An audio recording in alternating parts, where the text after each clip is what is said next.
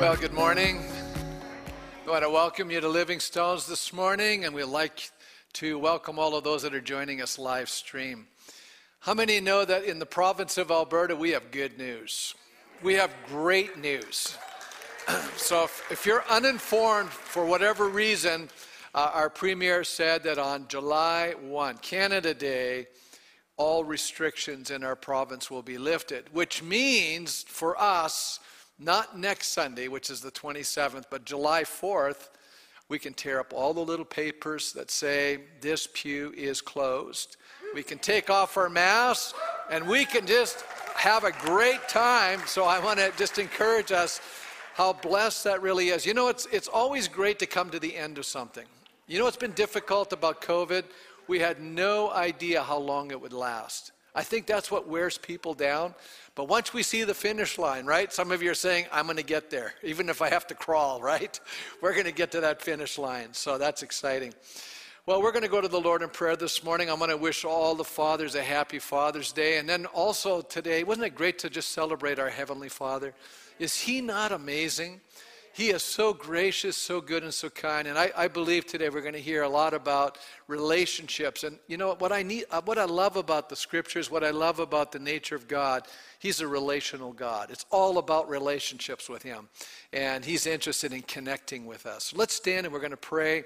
I believe God's going to do amazing work in our hearts this morning. We've had already a great service here at the first service, great response. And I believe God's going to do more in this service. He's just going to continue to do what He began. So Father, I just thank You this morning that Your goodness knows no limit in our lives. Every morning we wake up and we can look for the mercy that You're going to provide that day, because You said every morning there are new mercies. And I just thank You for that. And then at the close of a day we can look back and say, Lord, You certainly have been faithful. I pray this morning that You would open our hearts. And I pray for the broken, wounded places of our soul, Lord, that You want to do an amazing work of healing, of restoration, of reconciliation, not only with You, but also with one another. And I pray that that process would begin in a very profound way today. And we thank You for that in Jesus' name. And God's people said, Amen. You may be seated. How many recognize...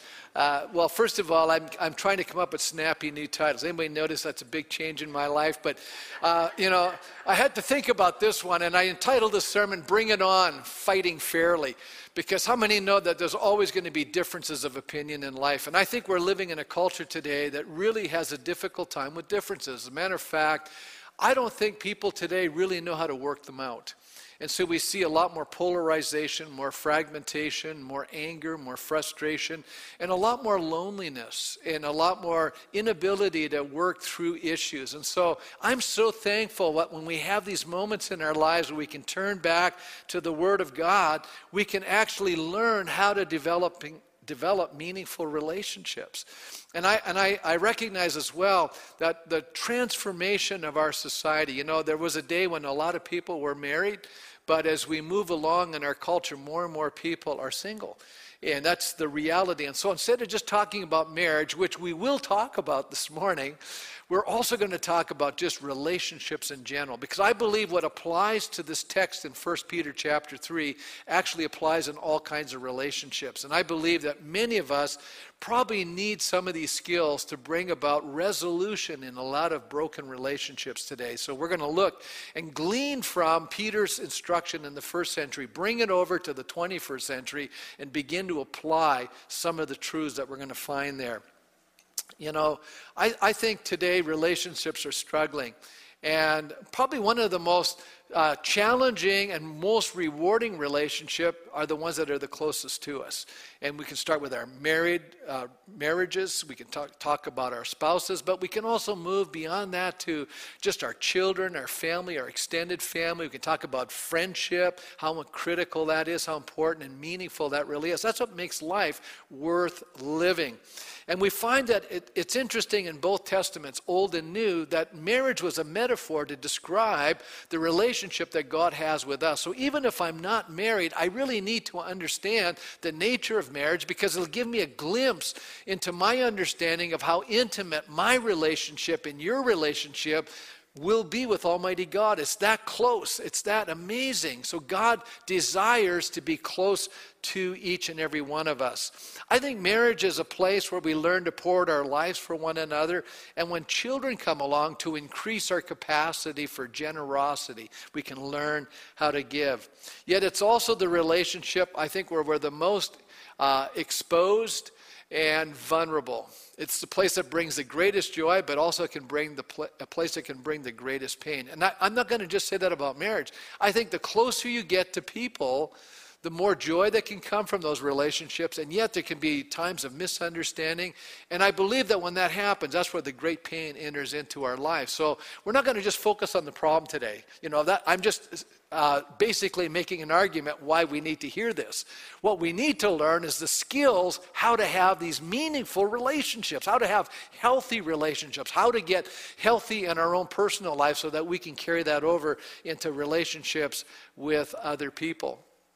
So how can we work at making critical relationships, marriage, and other close relationships work? How can we not just make them work, but how can we have vibrant, exciting, thriving relationships? How many like to say, that's the kind of relationships I want? They're healthy, they're thriving, they're meaningful, they're purposeful, it's making joy, it's filling my life full of joy because, it's the people that are in my life that's enhancing it.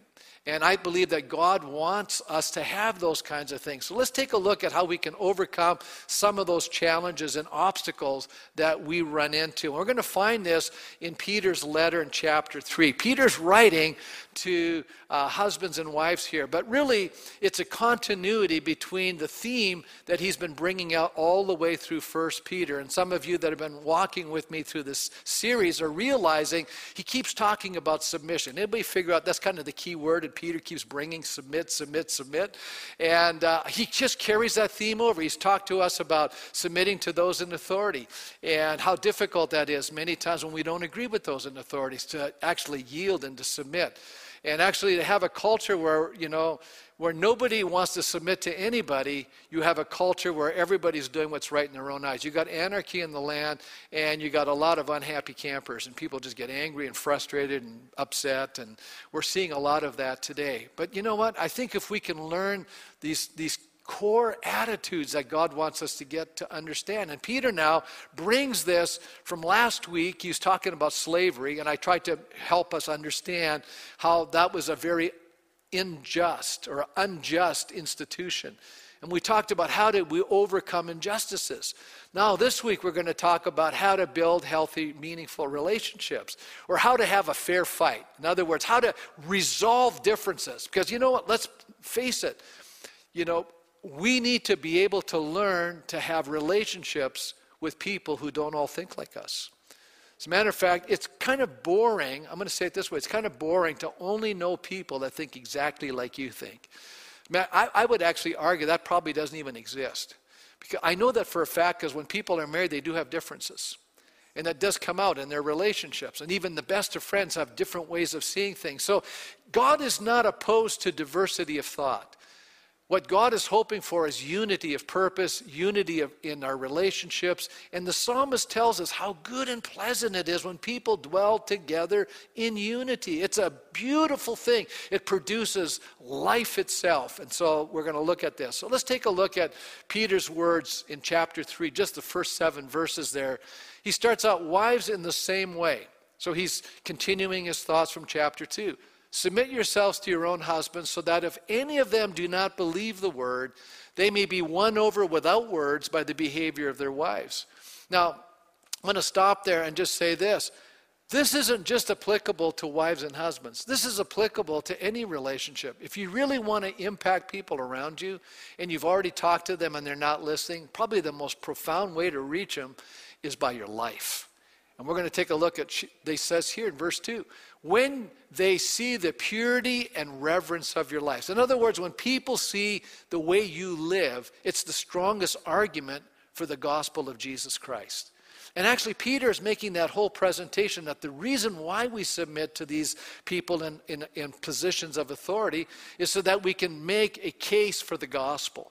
That's the motivation. That's the reason, so that you and I can bring honor to God. And we're going to talk today about moving from a platform where it's about me and my rights and what I'm entitled to moving over to another platform that says, I'm living for the sake of the gospel, for the glory and honor of God, for living for a higher purpose than just ourselves. And it means moving from here to there. We're going to look at that. It says, your beauty should not just come from an outward adornment such as elaborate hairstyles and the wearing of gold jewelry or fine clothes. Sorry, Curtis. He's a jeweler. What I'm saying is our culture is totally enamored with outward appearance. But he goes on to talk here. He says that shouldn't be what's driving our lives. He's not suggesting we don't look nice. He's not saying that. But what he's saying is rather it should be that of your inner self, the unfading beauty of a gentle and quiet spirit, which is of great worth in God's sight. For this is the way the holy women of the past who put their hope in God used to adorn themselves. They submitted themselves to their own husbands, like Sarah, who obeyed Abraham and called him her Lord. You are her daughters if you do not do what is right and do not give way to fear. Husbands, in the same way, be considerate as you live with your wives, and treat them with respect as the weaker partner and as heirs with you of the gracious gift of life, so that nothing will hinder your prayers. So let's take a look here this morning, basically, at two keys for a healthy relationship. And obviously, the first one is marriage. So it includes marriages. It includes family relationship. It includes friendships. It includes business associates. It includes relating to strangers. I believe these principles transcend into every human interaction. So what are the two keys to having healthy relationships with people? They're both attitude. They're both to do with our attitude. The first one is having a submissive attitude.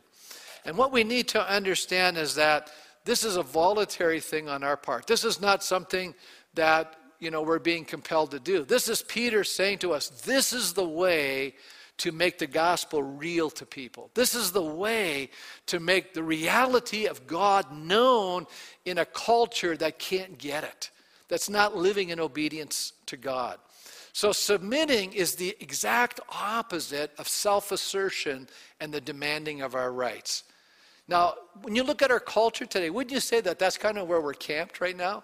There's a lot of self-assertion. We're being told to assert ourselves, and we're told to demand our rights. And we have a culture today that's doing an excellent job of doing that. And yet there's a growing frustration with people because if they don't get their way, they get upset, right? There's a lot of anger. You can sense a lot of resentment, a lot of frustration, a lot of bitterness, and a lot of unforgiveness. And there's a lot of, what the casualty rate is? Broken relationships everywhere, marriages coming undone, people are divided. Even within the church family, people can easily divide because they don't agree with something, and then they just write each other off. There's isolationism, and that is so tragic. Walls and Anders, in their commentary on Peter, said, it involves being satisfied at times with less than one may deserve or claim as a right. In other words, they're giving up something for a greater good. Think about it. Who is the person that probably emulates this above every other person? Well, it's Jesus, isn't he? He's the one that left heaven. He was God. He became a man. He limited himself. As God, he was everywhere present at one time, but now as a human being, he's limited to one spot at one time. There was all of the human limitations. He limited many of his elements as God. He didn't know everything. Jesus said, I don't know about the times or the seasons, only my Father in heaven. He created what he called self-limitations in order to fulfill something for the good of other people.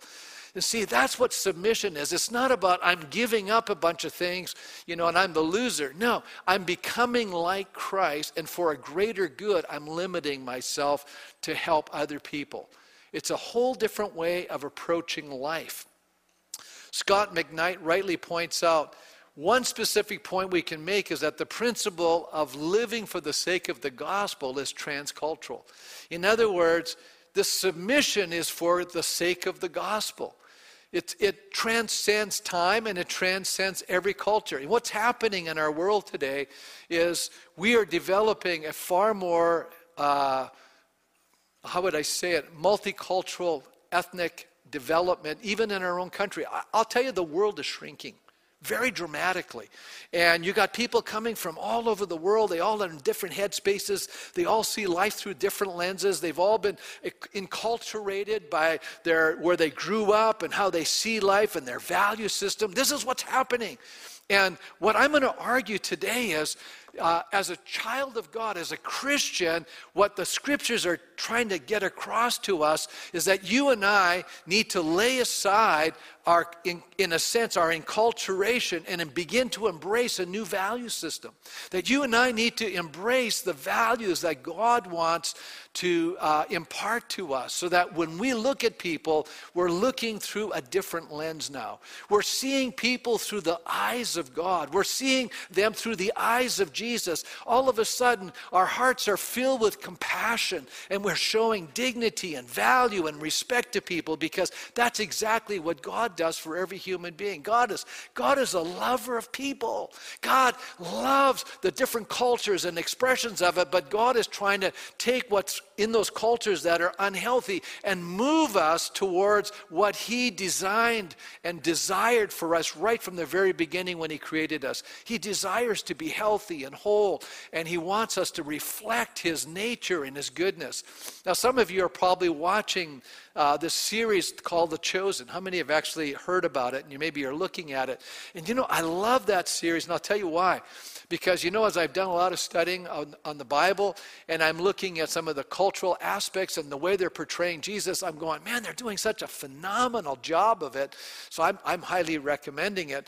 And what I love is the character of Jesus. Now, how many, when you're watching Jesus come into that, if you've seen it, is He not the most loving, kind, gracious? He seems to absorb the hurts and the pain and the sorrows and the angst and the misunderstandings of people. He just kind of moves in like that. And I'm thinking to myself, that's the Jesus that I believe in. He's being portrayed very well. And I think He's reflecting the portrait of the New Testament as an actor very, very well. And I think that's powerful.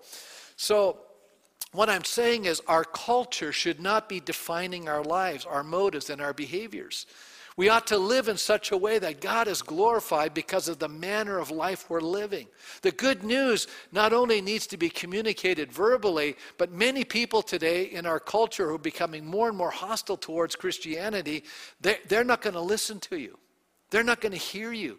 And so how they're going to see it is it demonstrated by us living the life. As a matter of fact, here it says the wives are to cultivate an inward beauty. And the inward beauty is a gentle and quiet spirit. Now, I think that's fascinating, because when we read this, I want to argue that that's not just true of a wife towards her husband. I think that concept is true for all Christians. As a matter of fact, when you and I develop that kind of an attitude, we have this submissive attitude. We don't have to demand our way and our rights. It's because we're demonstrating we have absolute confidence in God. Our trust is in God. We believe God's going to be vindicating us, defending us, caring for us. He's the one that's going to do that. It reveals our true confidence and deep trust in His care for us in the midst of all of these relationships. So the concept of gentleness and the restraint of words is a virtue expressed even in the Old Testament. Isn't it amazing? When I was preaching through Proverbs, when I spent, 39 sermons through that book? It's a lot. One of the things I came across, and I wrote my thesis on, communications from the book of Proverbs, one of the things that they bring across is this idea of restraint. A restraint of words, a restraint of behavior, where we weren't extreme and, carrying on. As a matter of fact, you're considered a wise person if you speak less. People who talk all the time, they're bound to say something wrong, the Proverbs teach us. Many words you're going to sin, it says. We get ourselves into trouble. Isn't it interesting? In the New Testament here, the servant of God is described exactly the way the submissive wife is being described here by Peter. It says in Timothy, Paul is writing, he says, and the Lord's servant, which is any one of us who are serving Christ, must not be quarrelsome. We shouldn't be an argumentative person. That should not be part of our nature. If it is, we need to say, God, help us. I need to settle down a little bit. But we must be kind to everyone. That's been one of my focal points here recently. I've been just thinking, Lord, help me to become more kind. And now lately, when I'm working on this sermon, I'm saying, I need to learn to be more gentle. I'm just concentrating on this because it says we must be kind to everyone, able to teach and not resentful. How many think that a lot of our relational issues are because we're dealing with unresolved brokenness and hurts in our lives, and there's a little bit of resentment inside of us, and it comes out in our behavior, it comes out in our words, it comes out in the way we relate to people. If you got these issues inside of your own soul, it's going to come out towards other people. Maybe not even the person that's hurt you, but it's going to come out in some way. He goes on to say, opponents must be what? Gently instructed. We shouldn't be, fighting with them. In hope that God will grant them repentance. The idea is we can't change anybody. It's the hope that God is going to give them a change of mind, leading them to a knowledge of the truth. Isn't that interesting? So the best way to win and influence people is through consideration, kindness, and gentleness. Often the best argument is demonstrated more by our way of life than by our words. And that's exactly what Peter's telling us here in this text. As a matter of fact, he goes on, a gentle and quiet spirit is persuasive and attractive, and it can only come from someone who is confident that God is ultimately in control and is entrusting themselves to God to work out what is best. And that comes from a submitted heart to God. So what I'm arguing is, we could say, well, I'm really submitted to God, but I fight with everybody else. And I would go, no, you're not submitted to God at all. You're fooling yourself. And I think that's what's happening a lot of times as Christians. We're going, I'm submitted to God, but I'm against this and I'm against that, and I'm not submitted to anybody else. And I'm going, no. Part of your way of reflecting that you are confident in submission to God is when he says, hey, do these things. Peter's saying, look, submit to those in authority. Yeah, but I don't agree with them. It doesn't talk about agreeing. As a matter of fact, I think it's fascinating that Paul tells slaves to submit to harsh masters. How many go, that's not fair, Pastor? I talked about that last week in Justice. This week I'm saying, hey, submit to your husband. Yeah, well, listen to what Peter does here. See, in the ancient world, Christianity was just beginning. So what happens is a woman gives her life to Christ, but her husband's still not a Christian. Now what? And I said last week that she was compelled to follow his religion. And yet Peter's not telling her to do that. But what he is telling her to do is have a gentle and quiet spirit.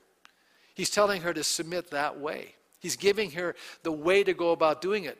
As a matter of fact, this whole idea of submission is from the Greek word hypotasso, and it literally means to subordinate our rights. In other words, we're laying aside our rights just like Jesus did. Conflict is usually developed over the issue of control. As a matter of fact, I actually did a seminary course on conflict. And one of the statements that really impacted me was that all conflict is over control. See, so if you have to have your way, you're going to have a lot of conflict. But if you're more relaxed about life and, listen, I'm more concerned about, God's will being done, and you're gentle about it, and you're winsome and you're patient. It's very amazing how many good things begin to happen in people's lives. So Peter now is going to describe 3 areas of submission that's going to enrich relationships. And the first area is seen in behavior. In this case, the behavior of the wife, who's, like I said, this is not an easy person to submit to, because the Bible says here in verse 1, it says, submit to your own husbands, so that if any of them do not believe the word. In other words, this is an unbeliever. But I'm going to point out something to you, and I like how Thomas Schreiner, who's a commentator, says, it could be more accurately translated, who does not obey the word. Apateo. And how many know that you can see why some translators go, that's people who are disobedient don't believe. I'm going, yeah, you're right, they don't. Because when you really believe God, you're going to obey God.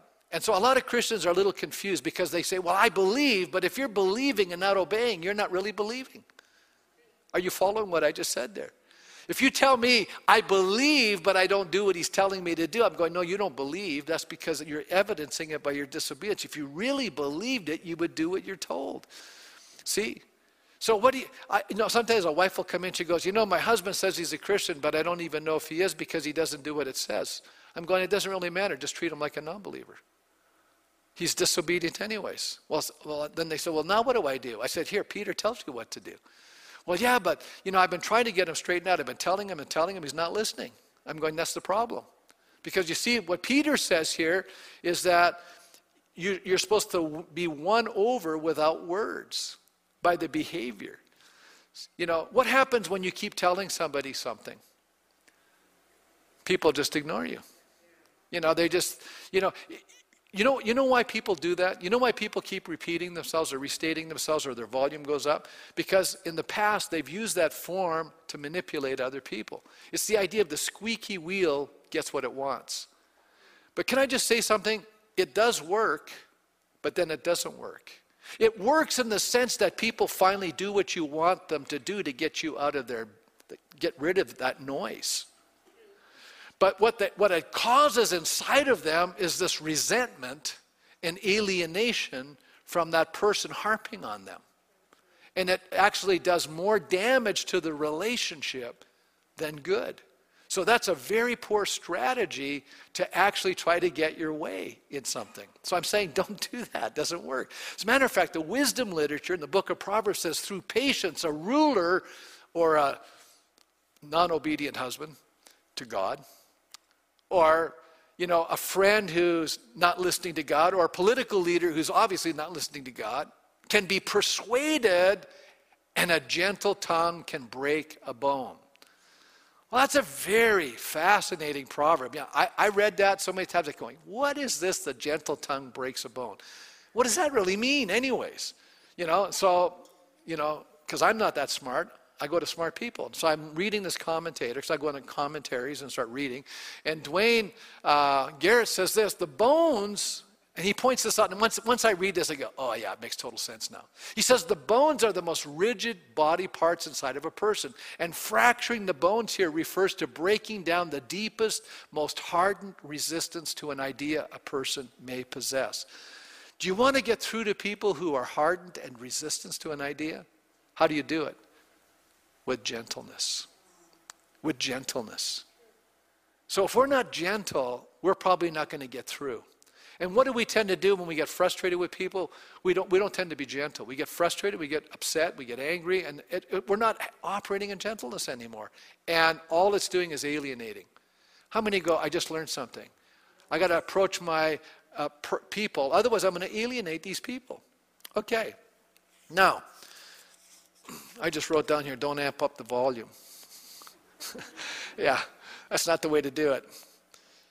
Now, Wayne Grudem says about being Sarah's daughter, he says, Peter's insistence on doing right is a reminder that no act of disobedience in Sarah's life is to be imitated by a Christian wife. In her submission to her husband, really what she's doing is putting her trust in God, and that's what Peter is commending. So this is not a wife just doing whatever her husband says. This is not what submission is. Okay? So how do you get people to do what's the right thing? Well, when people are not listening, we need to take it to a higher court of appeal. And we need to leave that person in the hands of God. See, God is the highest court of appeal, right? So you go to God. How do you do that? In prayer, okay? You entrust people to God, and that takes what?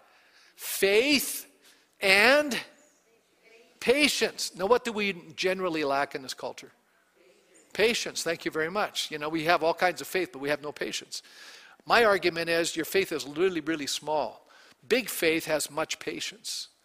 So here we are. We're taking this to God in prayer. But how many know that that a lot of times we just feel like, well, yeah, but God's not doing anything. Yeah, but God's exercising patience in our life. He's developing something inside of us. Not only praying, but this is the biggest thing that I'm learning right now. A lot of times when we pray, we're saying the same prayer. But God, why don't we try praying by thanking God for what we believe God's going to do in that person's life. So in other words, I'm praying, Lord, help this person to become more sensitive. But now I'm going to move away from that, and I'm going to start praying in faith, and I'm going to say, Lord, I want to thank you for making that person more sensitive. And I'm starting to thank God for the results. Not just I'm asking for the results. I'm thanking God because I believe that that is God's will for everyone's life as a believer, and that they'll become more sensitive and more understanding. That's a powerful way of not just praying for that, but to actually actually thank God for that. The second area of enhancing relationships is the area of appearance. Now, we're not talking about just outward appearance here.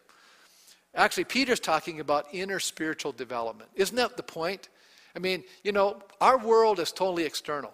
And I always feel bad because, there's so much pressure today on the look, And a lot of young girls, they're starving themselves to death or whatever they're doing. It's just because there's so much pressure by so many people in the culture to say, this is what the perfect look looks like. Can I just tell you it's all a lie?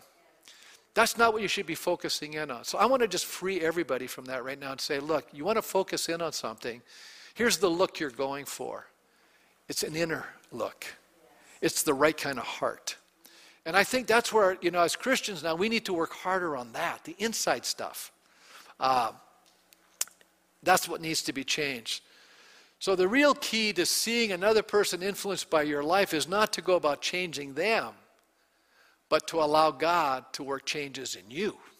See, let me just say it this way. How many say, and honestly say this, you're working on something in your own life right now. You maybe have a little struggle, you're trying to change in an area. How many, that's true. You actually can identify something you probably could work on. Anybody? How many recognize that it's actually difficult? How many can honestly admit it's really hard to change? Isn't that true? How many here are willing to admit it's hard to change yourself? Why are we so hard on other people and we want them to change, but we're really easy on ourselves? We don't even try changing. You can't change anybody else. All you can do is manipulate them. Stop doing that. It's wrong. It's unhealthy. You're sending the wrong message. You're saying, I don't love you for who you are. I'll love you if you're like this now. That's wrong. It's evil. It's not Christian.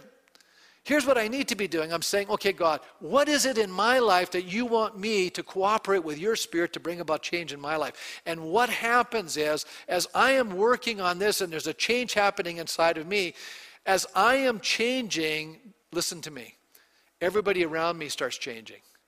You go, well, why are they changing?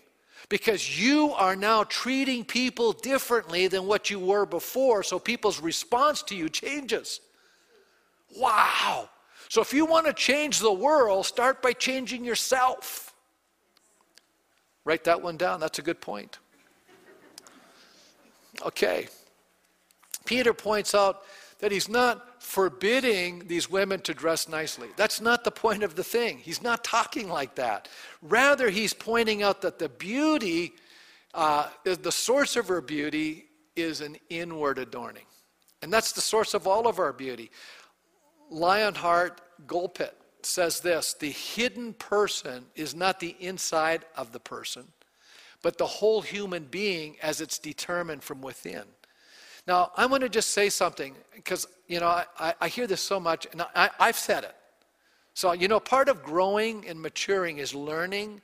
So I want to just explain something to us, that part of the development of the Christian life is that we're coming into a deeper union and communion with God, but we're also learning about God and His ways, and we're getting a better understanding. Okay, we're growing in knowledge and in the grace. Knowledge and grace, okay? So now all of a sudden, we start understanding that there's a lot of Greek thinking that's come into Christianity because the New Testament's written in Greek. The Greeks had a great cultural influence, and so a lot of Platonism came into Christianity. And Platonism is a dualism. And so I'm going to show you how it affected the church. So in the early church, eventually, there was a tension going on because some people thought that the spiritual person, the spiritual life, the inner life was really good, but the outer man, the flesh, our outer body was evil. Material things were evil. And so you could see the church eventually went into monastic thinking, and there was a lot of self-denying and suppressing of the outer person. And they thought that was more spiritual. Can I tell you that that's part of the dualistic, Platonic thinking? It's wrong. Let's go back to, who were these writers? They were all Jewish people. They had a Hebrew understanding. You see, in the Old Testament, the heart is your inner being. It's the essence of who you are. And I've said this before as well, and I'm going to try to correct this right now. Listen very carefully. I hear this comment, I know in my head it's just got to get to my heart.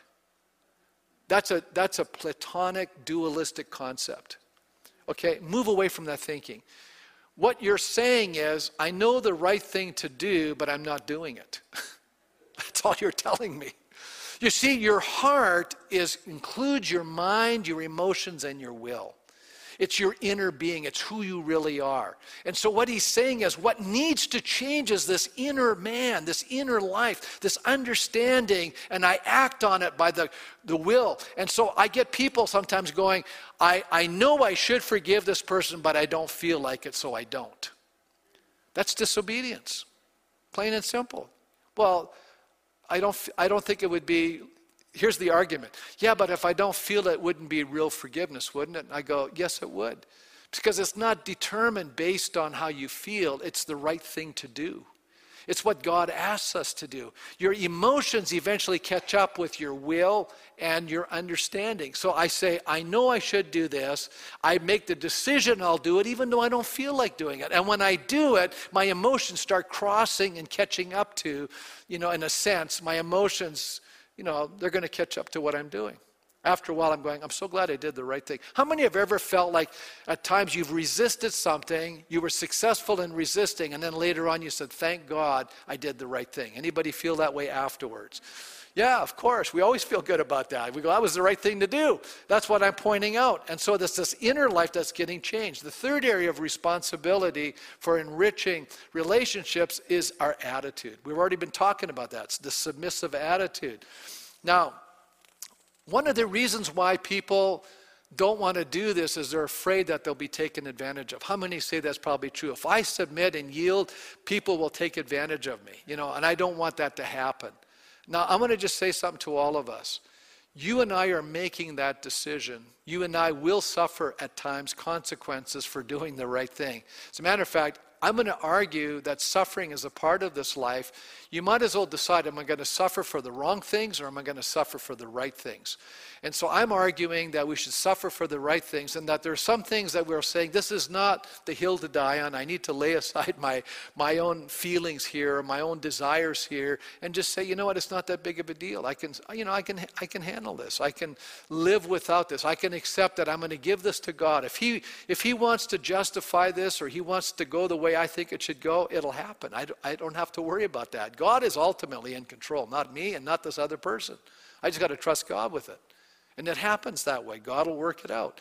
Now, to clarify what I'm saying, what this does not mean, because sometimes you got to say things what it doesn't mean, because people walk away and go, I got to submit and everything. But David Helm says something very interesting. He said, this does not mean that if your husband asks you to abandon your faith in Christ, you should do so.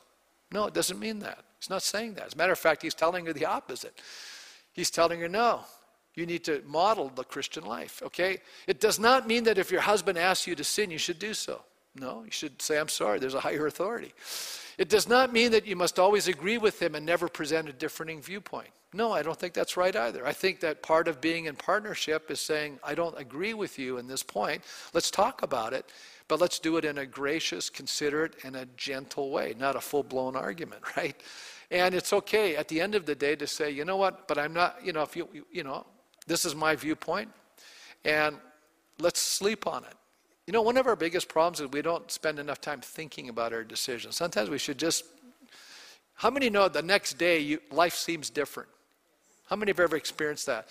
A lot of times I've had people put pressure on me to make a decision. I'll say things like, let me think about that.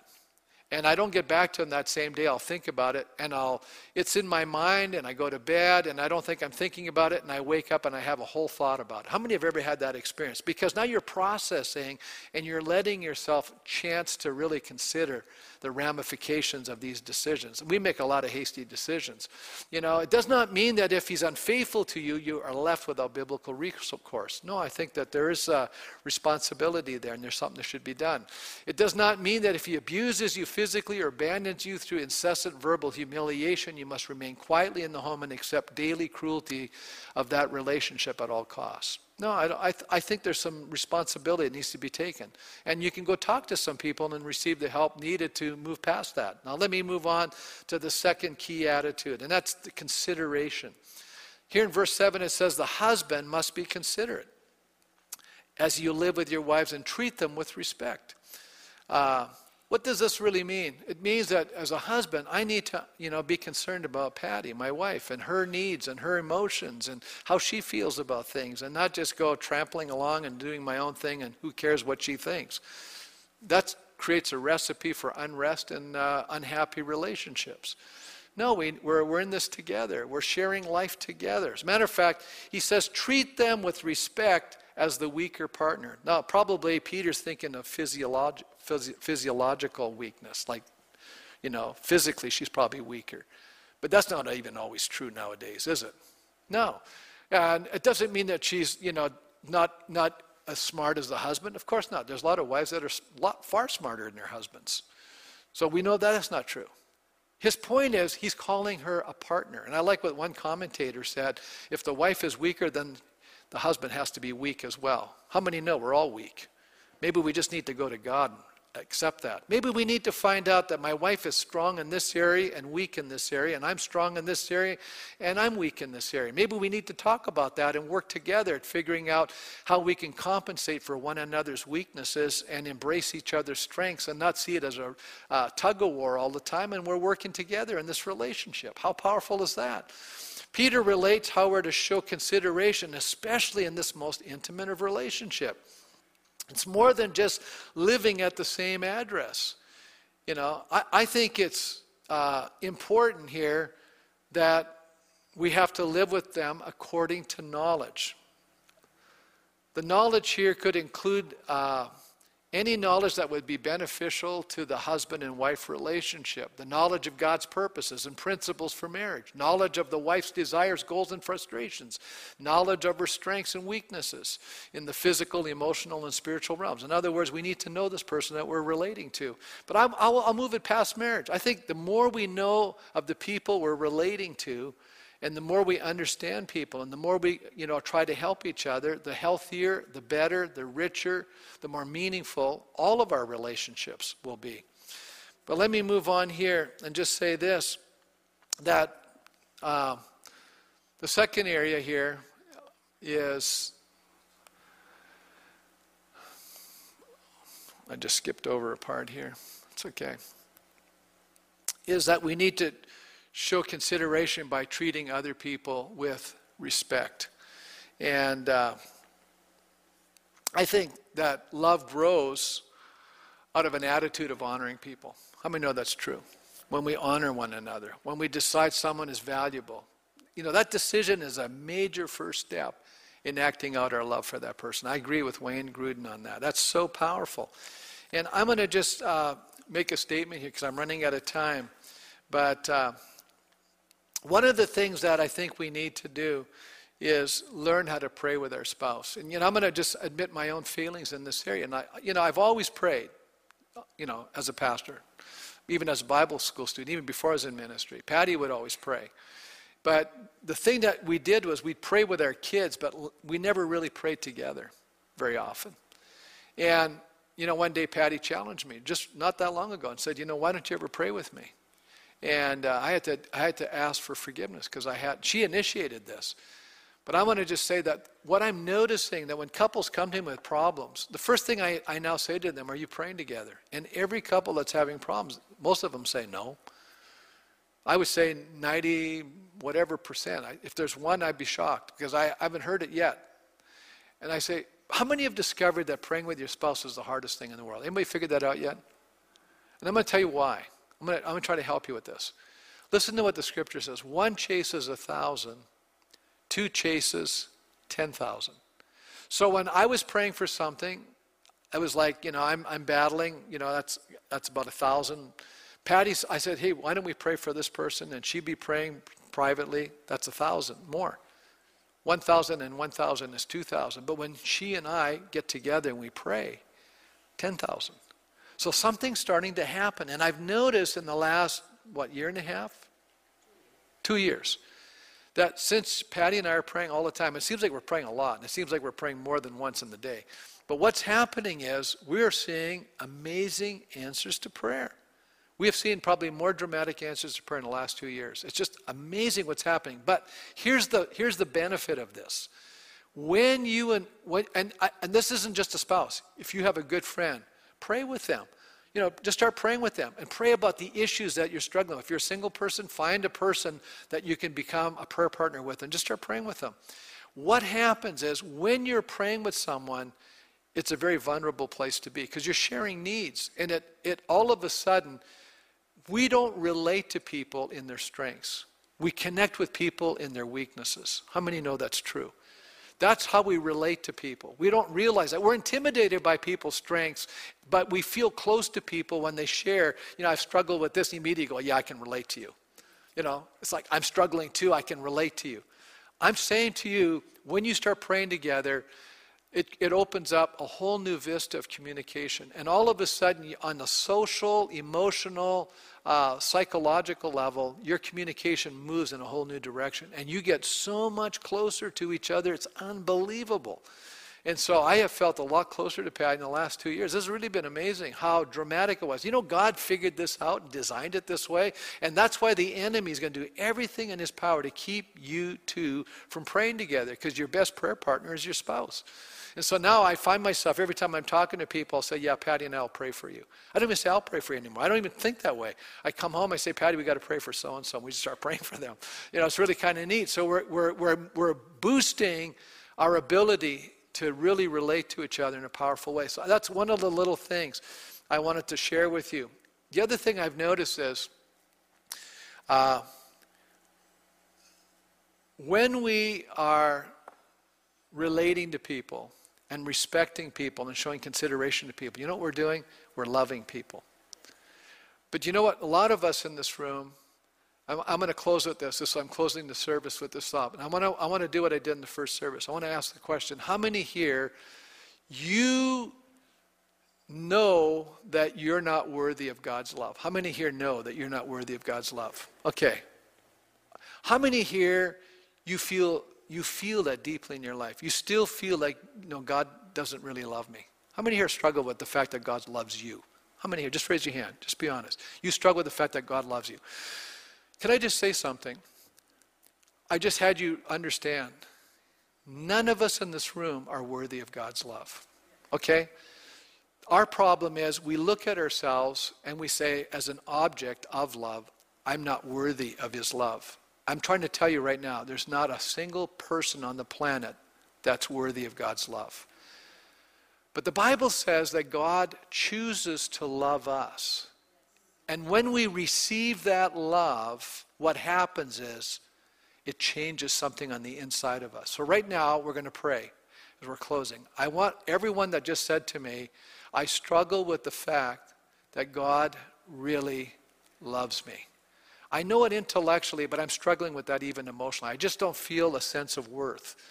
I feel, I'm putting myself down. I want you to stop looking at yourself right now. I want you to close your eyes. Stop looking at yourself. I want you to think like this. I want to receive your love right now, Father. I want you to manifest that love in my life. I'm receiving your love, and I'm going to stop loathing myself, because right now I recognize there's not a single person on the planet that deserves it. But your nature is such that you love me. And I'm receiving that love right now. Now, I'm going to tell you why I'm making you do this. It's so important you understand that you are loved by God. I'm praying, Father, that you'll make that real in every one of our hearts. Because if we cannot receive your love, we have a difficult time loving other people. You see, the reason why it says, husbands, love your wives. But here's what Jesus said. He told us to love our neighbor as we love ourselves. If you don't love yourself, you can't love your neighbor. If you don't love yourself as a husband, you can't love your wife. It's so powerful. It's so critical we get this fundamental, basic truth inside of our lives.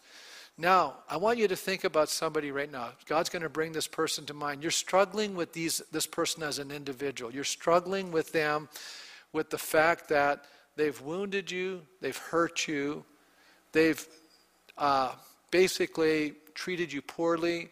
Maybe they have abused you or violated you, or worse yet, they've just neglected you as a person. They've just pushed you, they shelved you, they abandoned you, or they've isolated themselves from you. You can think of some people right now, there's woundedness in that area. I want you to right now say, Father, I'm making a decision to forgive that person right now.